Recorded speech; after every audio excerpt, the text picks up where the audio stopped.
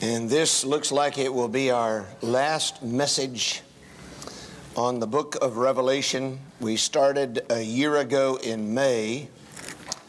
We took a brief hiatus,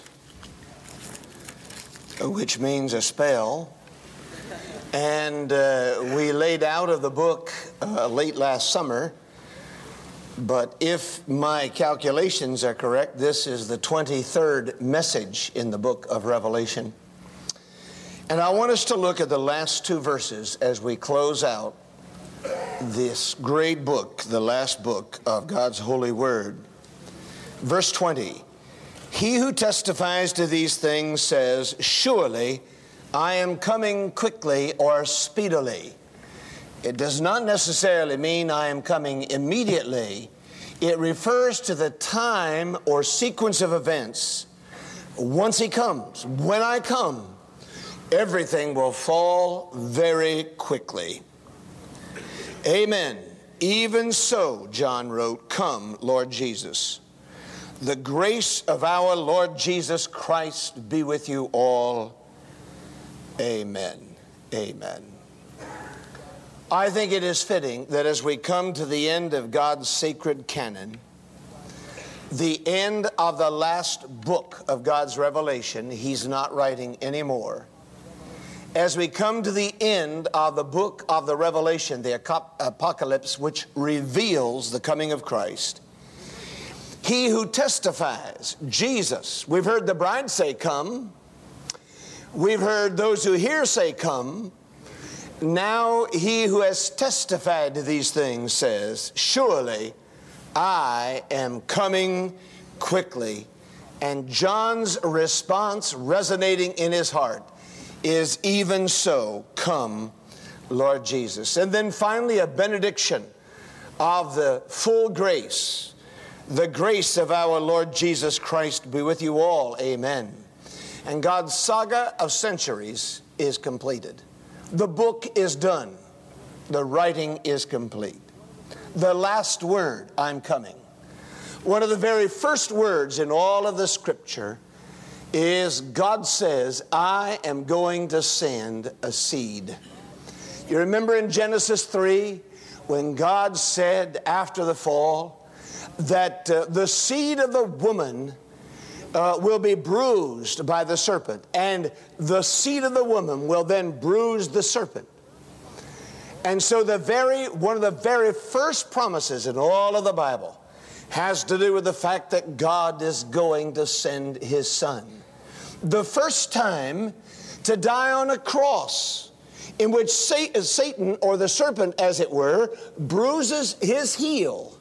But the second time when he comes in judgment, he comes to crush the head of the serpent and deliver us once and for all from all evil and from the hand of Satan.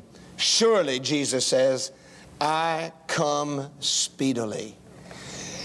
So we must presume from both the opening and the ending of this book of Scripture that in time God's presence among men is to lead to man's presence among God for all eternity.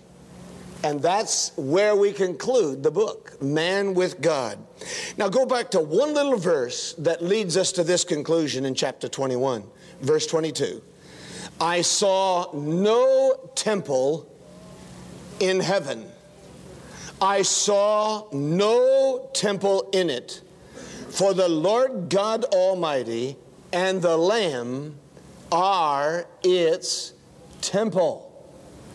Are the place where God dwells. They are God. We no longer need a temple. The other day I told Shirley I had on my mind that I was hungry for spaghetti. Do you ever get hankering for something like that? And you know, when you're hungry for spaghetti, the finest hamburger, the finest steak will not satisfy you. Have you tried that?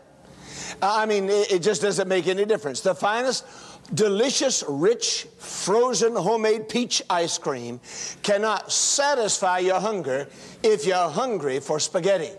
The juiciest hamburger, laced with a half-inch thick Vidalia onion and a fresh tomato from Johns Island in South Carolina, and Hellman's Light mayonnaise and a layer of fresh romaine lettuce on a toasted bun lightly skimmed with butter cannot satisfy your hunger if you are hungry for spaghetti. Now, what is even worse than that is when you go foraging around the house and you don't know what it is you're hungry for. And you try pickles, and then you try potato chips, and then you try Fritos, and then you try chocolate pie, and then you try a cup of tea, and then you try an avocado, and then you try an artichoke, and then you try a pizza, and then you try Maalox. You see, when you don't know what it is you're looking for, nothing can satisfy your hunger. As we close out this book, I am intensely reminded of this truth that I would want to drive home to you today. God desires to be with you. The psalmist said, "As the deer panteth after the water brook, so my heart pants after you, God." Augustine said that man was made for God and will find no rest or peace, depending on how you translate the word, until he finds his rest in God. And Blaise Pascal, the French philosopher, said, there is a hole, a vacuum in the heart of man which cannot be filled but by God. This inability to satisfy man's basic hunger, money will not do it. If you got a $100,000 raise tomorrow, in 4 years, you will want more. Sex cannot do it. If you had a harem of 200 women, or if you women had a harem of 300 men, it would bring no satisfaction. You're made for God. Liquor can never satisfy. Drugs can never satisfy. A large house can never satisfy. Only God can actually bring contentment and satisfaction, because you were made for Him and He desires to be with you. And you cannot fill that hunger for God with anything else. And as the book of Revelation closes and Jesus says, even so, I am coming quickly, He is reminding us that the purpose of everything we have read in the Bible is that we might be with God for eternity. And there, resting in God, we don't need anything else but Him. He is fully adequate. And He is fully enough. There are several expressions of this throughout the Bible, and I'm going to take you on a survey rather than try to do an exposition of 2 verses. Read with me Psalm 90. Just start working back in your Bible. Psalm 90 and verse 1. And notice the cry of the psalmist. Notice God's design for eternity. Verse 1, Lord, You have been our dwelling place in all generations, from generation to generation to generation. The God who was in the beginning has been our dwelling place. We ask the question, where does God live? And how can I be in the presence of God? The psalmist expresses that question with an affirmation. Oh God, You are eternal. You have been our dwelling place in all generations. Some of you have had family who spent 5 generations in Winston-Salem. And you would say, Winston-Salem, you have been our dwelling place from generation to generation. The psalmist goes back to eternity past when he says in verse 2, before the mountains were brought forth, or ever You had formed the earth and the world, from everlasting to everlasting, You are God. And God has been our abode where we lived from time past and generation to generation. Now that's a psalm of Moses, but go back to Psalm 27 and look at the expression of David in Psalm 27. When the psalmist says in verse 4 of Psalm 27, one thing I have desired of the Lord. Now I've always had a little problem with this psalm. When he says one thing I want from you, and then he names three things. He sees them as a total. He sees them as a whole. Lord, one thing have I desired of you. You know, if you've got a goal in life, here's your goal. That will I seek. Number one, that I may dwell in the house of the Lord. The house of the Lord. To David, that was the tabernacle. All the days of my life. Secondly, one thing I desire is to inquire in your temple. Oh, I'd love to have a temple where I could come and hear you speak. And third, in the time of trouble, he shall hide me in his pavilion. I want to dwell, I want to behold the beauty, I want to inquire in his temple where I can hide and be safe. That is the aspiration of my heart. And the older I get, the more refined that aspiration becomes. What I want is to dwell in the house all the days of my life, behold the beauty of God alone, inquire in his temple, a place where I can hide in a time of trouble. I think heaven is home because it is the completion of the aspirations of David the psalmist. And there is no temple in heaven because the Lord himself is in heaven. And there needs to be no door or wall going from the inner court. Do you remember the temple? There's the outer court, then the inner court where the priests gathered. There's the holy place where they washed. There's the holy of holies and the holiest of all. And each was covered by a veil or a wall or a separation. But in heaven, which is the true reality, of which the earthly tabernacle and temple are only symbols pointing to the reality, in heaven there is no temple there because God is the temple. And what the psalmist longed for is now received. I can dwell in heaven with the Lord all the days of eternity. I can behold his beauty. I can inquire in his temple, which is a place of eternal refuge. Now, I'd like to show you the times throughout the Bible, 5 they are, I believe, in which God sought to manifest his dwelling place among us. And then will you join me in just reaching out to the Father and saying, Lord, that's where I am. I want all of you now, as much of you as I can have, because there you will have all of me in heaven. The first time God sought to manifest his dwelling place to man and meet with man is in Genesis chapter 2 and chapter 3. Now go on back to it. Here God says, I want to know you. I want to walk with you. I want to satisfy you and bring contentment. Chapter 2, verse 15. The Lord God took the man and put him in the Garden of Eden to tend and to keep it. And he commanded the man, of every tree of the garden you may freely eat. But of the tree of the knowledge of good and evil you shall not eat. For in the day you eat, you shall surely die. God put man in the garden. And while there was the tree of the knowledge of good and evil, and there were many trees to provide fruit, the most important thing in that garden is found in chapter 3 and verse 8.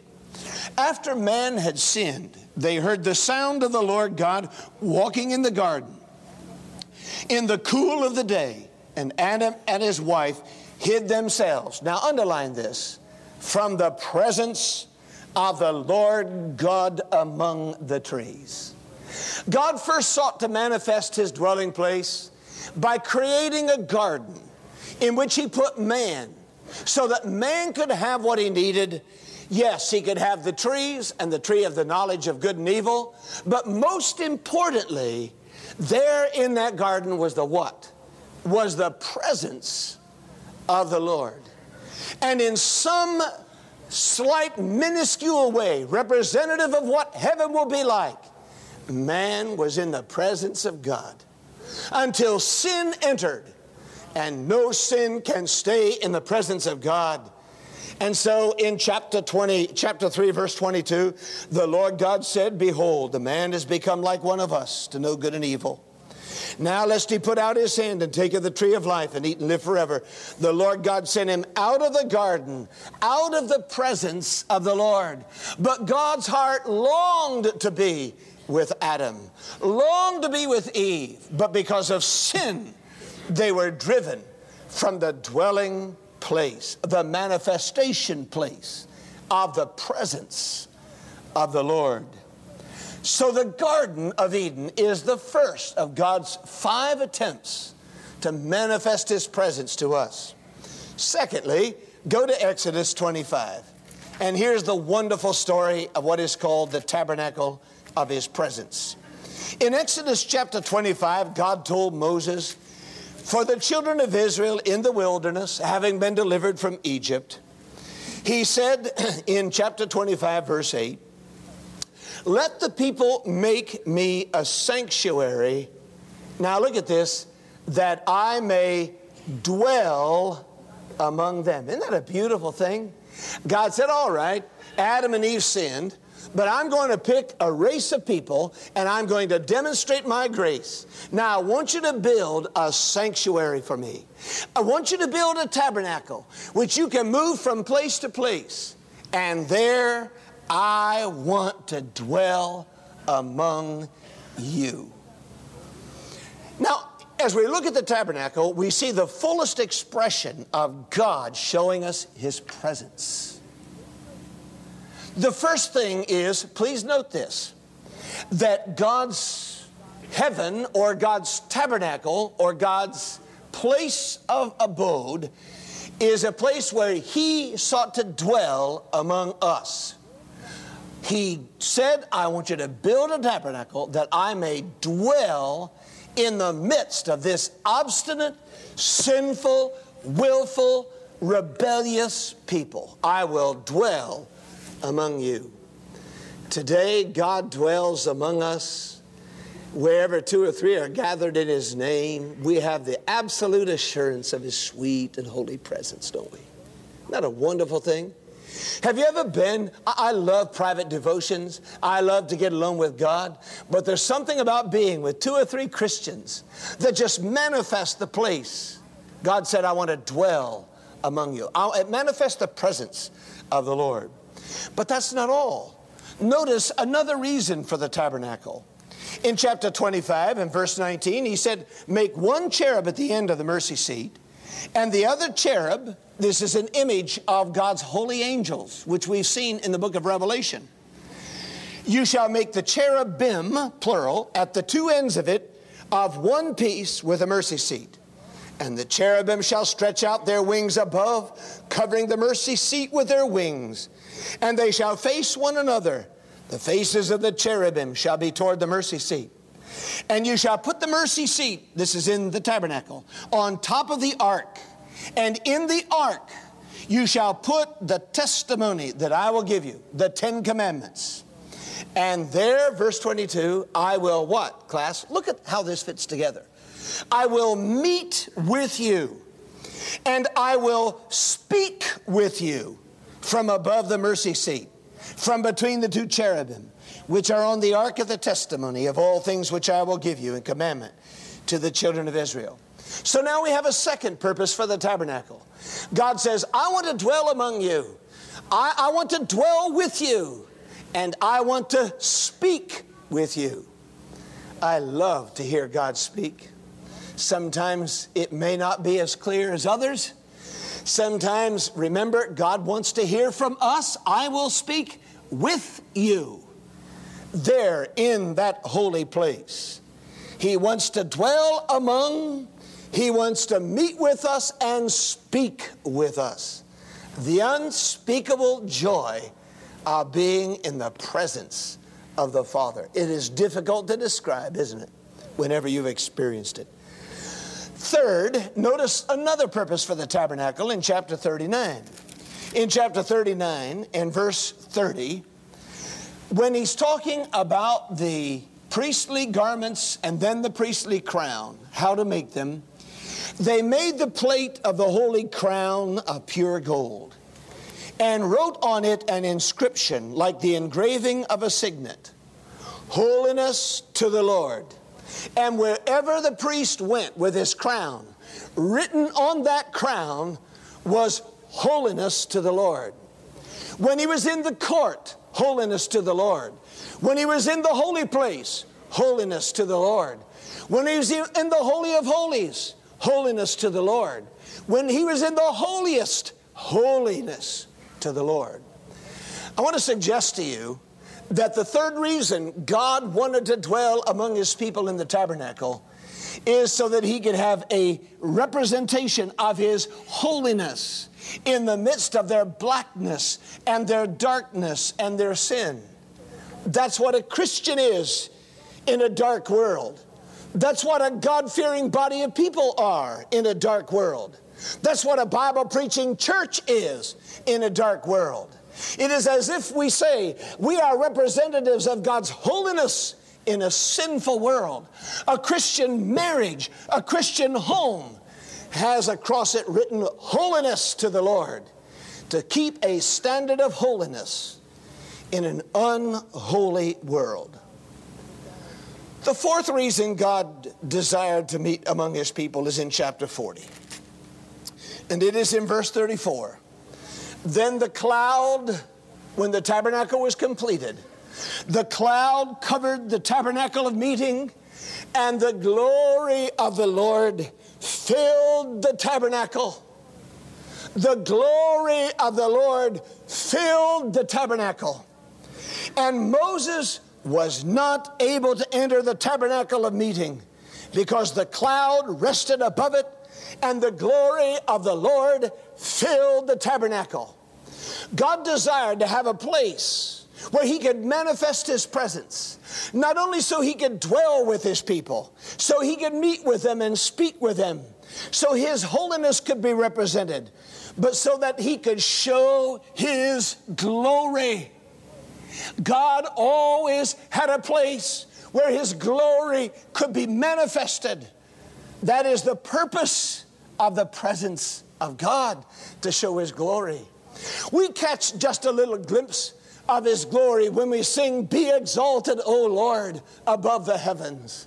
And the glory of God is manifested in our praise. We catch a little bit of the glory of the Lord when we sing that great hymn of the grace of God, and our hearts pound with the lovely grace of the Lord Jesus Christ. For me He died, for me He lives, for me He reigns. And God fills our hearts with His glory.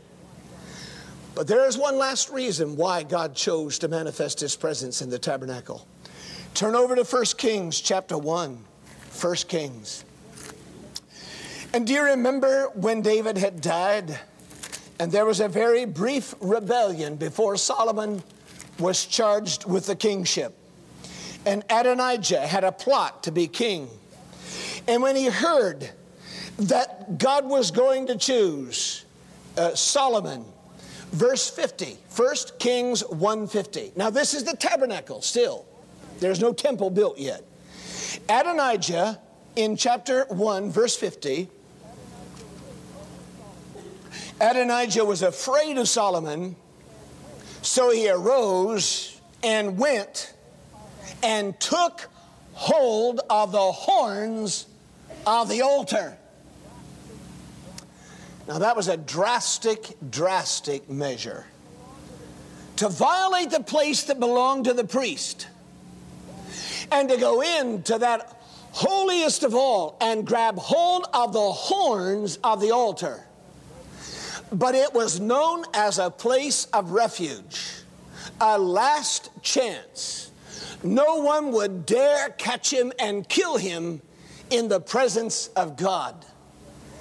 And that is why the psalmist says, Lord, thou hast been our refuge, our dwelling place.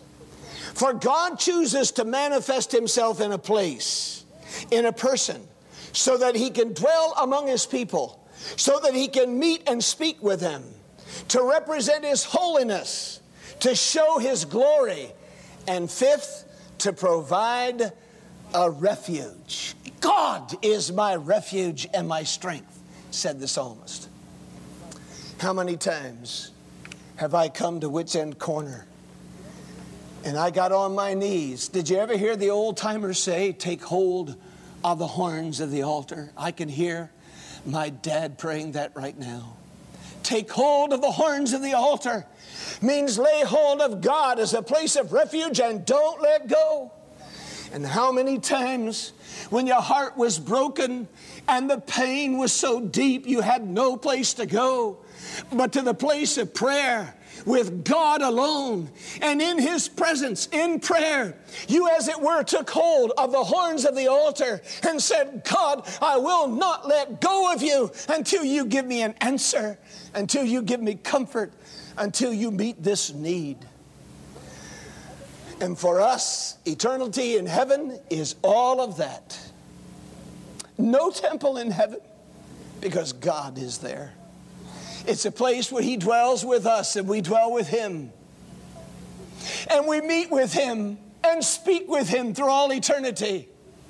And there in glory, there won't be any need for a representation of his holiness. He is holy, and we will be made holy so we can be in his presence. He will show us his glory, and all heaven has golden streets in order to reflect the intense glory of God. And there will be our eternal refuge with God there, which is why Rick can sing, no tears, no sorrow in heaven. Everything that God ever demonstrated to the children of Israel in the manifestation of his presence will be ours in heaven for eternity on end, which is why Jesus said, surely I come quickly. I want you home with me. I want you to move on. We've seen now God manifested his presence in the garden. God manifested his presence in the tabernacle. But God manifested his presence in the temple. 2 Chronicles. Move over to 2 Chronicles. When the Bible tells of Solomon's completion and then Solomon's prayer, you see a fascinating thing. 2 Chronicles. First, chapter 3, verse 1. Solomon began to build the house of the Lord at Jerusalem on Mount Moriah, where the Lord had appeared to his father David, at the place that David had prepared on the threshing floor of Ornan the Jebusite. Now, always remember, Jerusalem was built on the threshing floor of Ornan the Jebusite. And though it has been defiled by Gentiles, there will be a rebuilt temple in the millennial reign, and the rabbis in Israel are already looking for a red heifer to slay on that hill so that it can be consecrated and purified so that the temple can be rebuilt on that hill. Chapter 5, verse 1. So all the work that Solomon had done for the house of the Lord was finished. By the way, did you know that Gentiles built much of the temple of God? Isn't that great? I mean, that God was saying, where I live for not only the Jews, but I live for the Gentiles. Where did he get his cedars from? From Lebanon. Where did many of the skilled workmen come from? They were Sidonians. And they all worked. So the temple really was a place symbolic of heaven, which is for all men who come by faith in Christ. Chapter 5, verse 1, Solomon brought in all the things which his father David had dedicated, the silver and the gold and all the furnishings, and he put them in the treasuries of the house of the Lord. Go to verse 13. Indeed, it came to pass, when the trumpeters and singers were as one, to make one sound, to be heard in praising and thanking the Lord. And when they lifted up their voice with the trumpets and cymbals and instruments of music and praised the Lord. By the way, anybody who thinks that instruments can't participate in praising God needs to read this. Amen? And by the way, choir, it says the choir and the instruments were one. Isn't that great? I mean, they played in harmony and in unison and gave praise to God. Well, you didn't have to worry about the orchestra this morning. I think they all abdicated the throne. Where did they go? They're on tour. That's right. I can't keep track of who's on tour. Everybody's on tour. In fact, looks like we got some members on vacation tour too. But there in the temple, they lifted up their voice with trumpets. They were loud, cymbals. They were loud, instruments, and said, He is good, and His mercy endures forever. Now watch what happened. When they praised the Lord, the house of the Lord was filled with a cloud, so that the priests could not continue ministering because of the cloud, for the glory of the Lord had filled the house of God. What would you do if the glory of the Lord came down and filled this place? And I said, folks, I can't even read my Bible. I'll tell you what, if the glory of the Lord filled this house so I couldn't read my Bible, you don't need me and you don't need the Bible. Amen? The glory of the Lord filled that house. God manifested His presence in the temple. In the temple. Chapter 7, verse 1. When Solomon had finished praying, fire came down from heaven and consumed the burnt offering and the sacrifices, and the glory of the Lord filled the temple, and the priests could not enter the house of the Lord because the glory of the Lord had filled the Lord's house. And when all the children of Israel saw how the fire came down and the glory of the Lord on the temple, they bowed their faces to the ground on the pavement and worshiped and praised the Lord, saying, He is good, His mercy endures forever. There in the temple, God was pleased to manifest His sweet and precious presence. In the garden, in the tabernacle, in the temple, God manifested it. But there came a time when the temple had been prostituted, the temple had been altered. Go to John chapter 1. There's a fourth time God demonstrated His presence among men. When the Lord Jesus Christ came, the theology of John is unmistakable. And the Word became flesh and dwelt among us. And we beheld His glory. The glory as of the only begotten of the Father, full of grace and full of truth. So now the Bible says that for a brief spell, for a brief historical respite, God, who had manifested His presence in the garden, who had manifested His presence in the tabernacle, who had manifested His presence in the temple, now chose to manifest His presence in the person of His dear Son, Jesus Christ the Lord, who tabernacled among us, and we beheld His glory, the glory as of the only begotten of the Father, full of grace and full of truth. I wish that I could have seen the garden. I could wish that I could have seen the tabernacle. I could wish that I could have seen that tabernacle. I'd love to have been there the day that Abiram and Dathan and Korah told Moses that he was no good. Who did he think he was, trying to lead God's people? God didn't just speak to Moses, and God said to Moses, bring them out in front of their tents, and I'll show them my glory. Do you remember what happened? The earth opened up and swallowed every one of them in rebellion against God. I want to tell you, I don't care whether you're a preacher or a wannabe. You better not mess with the authority of God and the call and the anointed of God. Now, sometimes preachers get too big for their boots. Amen? And sometimes they need to be pared down. Amen? Boy, you're being quiet right now. I thought at least one or two of you would say amen. I heard about the man who went to South Carolina hunting every year, and he went down to a hunting preserve, and he had a dog that he liked to use every year, and they called the dog Preacher. He absolutely the best hunting dog he'd ever had. And he'd go about every other year. One year he went down there and he said, I want Preacher. And one of the guides said, well, we don't have any Preacher.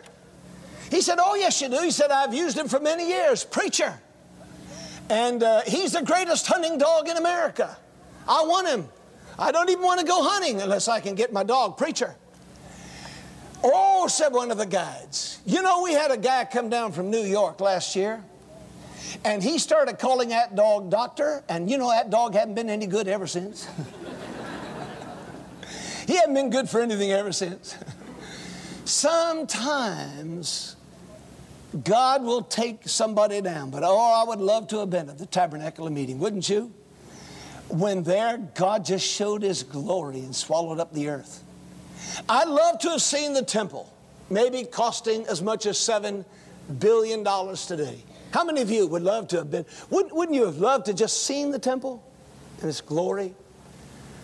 But I'll tell you what, I would have loved to have just one glimpse of Jesus in the human flesh. That would have been great, where God dwelt among us. The scripture declares when Stephen was brought before the council in Acts chapter 7, however, that even after our Lord Jesus Christ was gone, he made a very important point to the Jews when he was defending himself. The Bible says that in verse 44 of Acts 7, Stephen said, our fathers had the tabernacle of witness in the wilderness, as he appointed, instructing Moses to make it according to the pattern that he had seen, which our fathers, having received in turn, also brought with Joshua into the land possessed by the Gentiles, whom God drove out before the face of our fathers until the days of David, who found favor before God and asked to find a dwelling for the God of Jacob. But Solomon built him a house. However, the Most High does not any longer dwell in temples made with hands.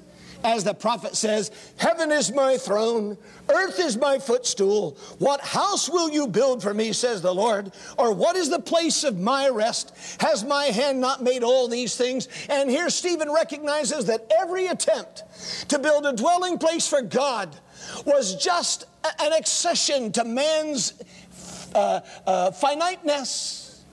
That no tabernacle, no temple could do justice to the glory of God. But the scripture declares there's one other attempt.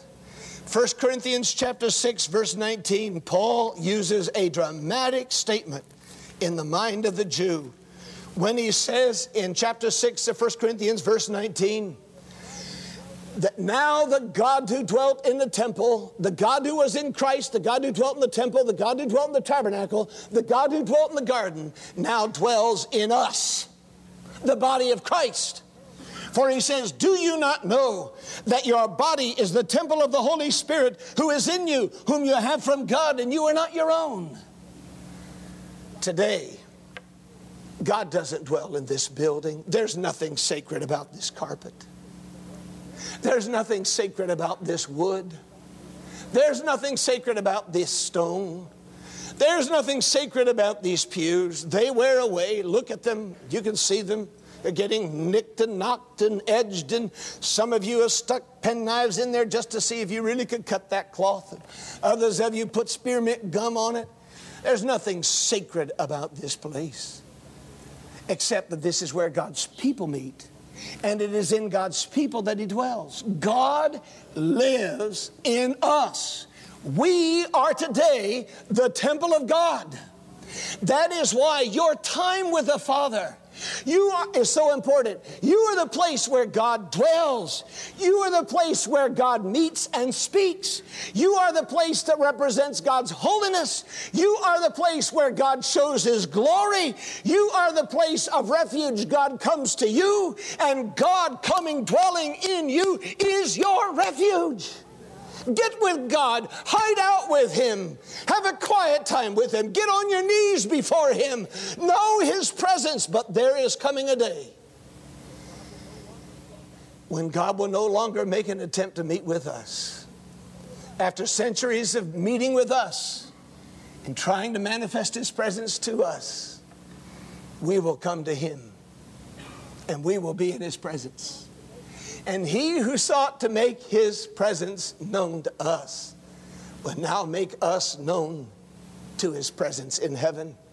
And there's no tabernacle in glory, and there's no temple in heaven, and there's no First Baptist Church of glory, and there's no Second Presbyterian of the Hallelujah Lane. God Himself is the temple therein, and there He meets all the criteria. There in heaven, where there is no temple, for God Himself and the Lamb are there. We dwell with Him. We meet face to face with Him. There we are in the presence of His holiness. There we see His glory manifested day and night, where there's no need for any light. And there is our eternal refuge in heaven. I don't know about you, but the more I think about it, the more I want to go. I'm not going to hurry it along. I'm not going to be anxious. But in Hebrews chapter 11, the Bible teaches us that one of the best ways to deal with suffering, one of the best ways to deal with adversity, is to keep our eyes on eternity. Listen to what he said about Abraham. All these heroes, verse 13, died in faith, not having received the promises, but having seen them afar off, were assured of them, embraced them, and confessed that they were strangers and pilgrims on the earth. For those who say such things declare plainly that they seek a homeland. My homeland is glory. Truly, if they had called to mind that country from which they had come out, they would have had opportunity to return. You can go back if you want, but now, he said, they desire a better, that is a heavenly country. Therefore, God is not ashamed to be called their God. God will never be embarrassed in heaven. He won't have to say, Rick, I'm so sorry. I promised you streets of gold and it's tin. God is not ashamed to be called our God. There's nothing He's promised that won't be a reality in glory. It'll be everything that He's written and more, and He's not ashamed. And the way to deal with the passing things of this earth, the transitoriness of life, the adversities, the affliction, the suffering, is to keep your eye on glory. You're a stranger. You're a pilgrim passing through. Vance Havner said when he was just a little boy, before he was called to preach at the age of 12. Can you imagine a 12-year-old evangelist?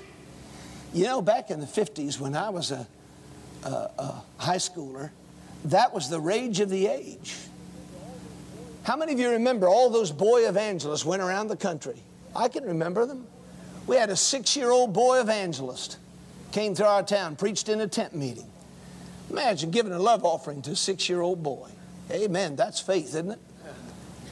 And yet Vance Havner said, just before he was called to preach, one night out there in the foothills of the mountains of just above Hickory at Vail. You ever been to Vail, North Carolina? He said one night he asked his parents if he could go to a church meeting. They were having a revival. They didn't have any electricity, no flashlights. His mama said he could go if he was just home before dark. The meeting went on and the preacher preached and preached. And he got worried and started to go. Started to leave so that he could get home before dark. Because that's where he wanted to be, was home. Didn't want to be lost in the woods. Going back home. Fella came out, had a pitch pot. Took him a little stick, dipped it in the pitch pot, and lit the pitch, and said, now carry this, and you'll see your way home, and I believe you'll be home before dark. But just in case, here's the light. It'll see you all the way home. You know, as I come to the end of the book of Revelation, I've got the pitch of the Word of God, the light of truth. I've got the body of Christ to encourage me. And I want to go home. And when the world is dark and the heavens and earth have been destroyed by fire, I'm going home. And God's provided sufficient so you and I can make it home. Amen? We're going to make it home. We're going to make it home. And every Christian in here ought to get his eyes on glory. Take your eyes off earthly things. Get your eyes on glory. Home. Heaven is your home. It's God's dwelling place, and we'll be with Him and meet with Him and speak with Him. And there He'll show us His glory and His holiness. And it'll be our eternal refuge. Amen and amen.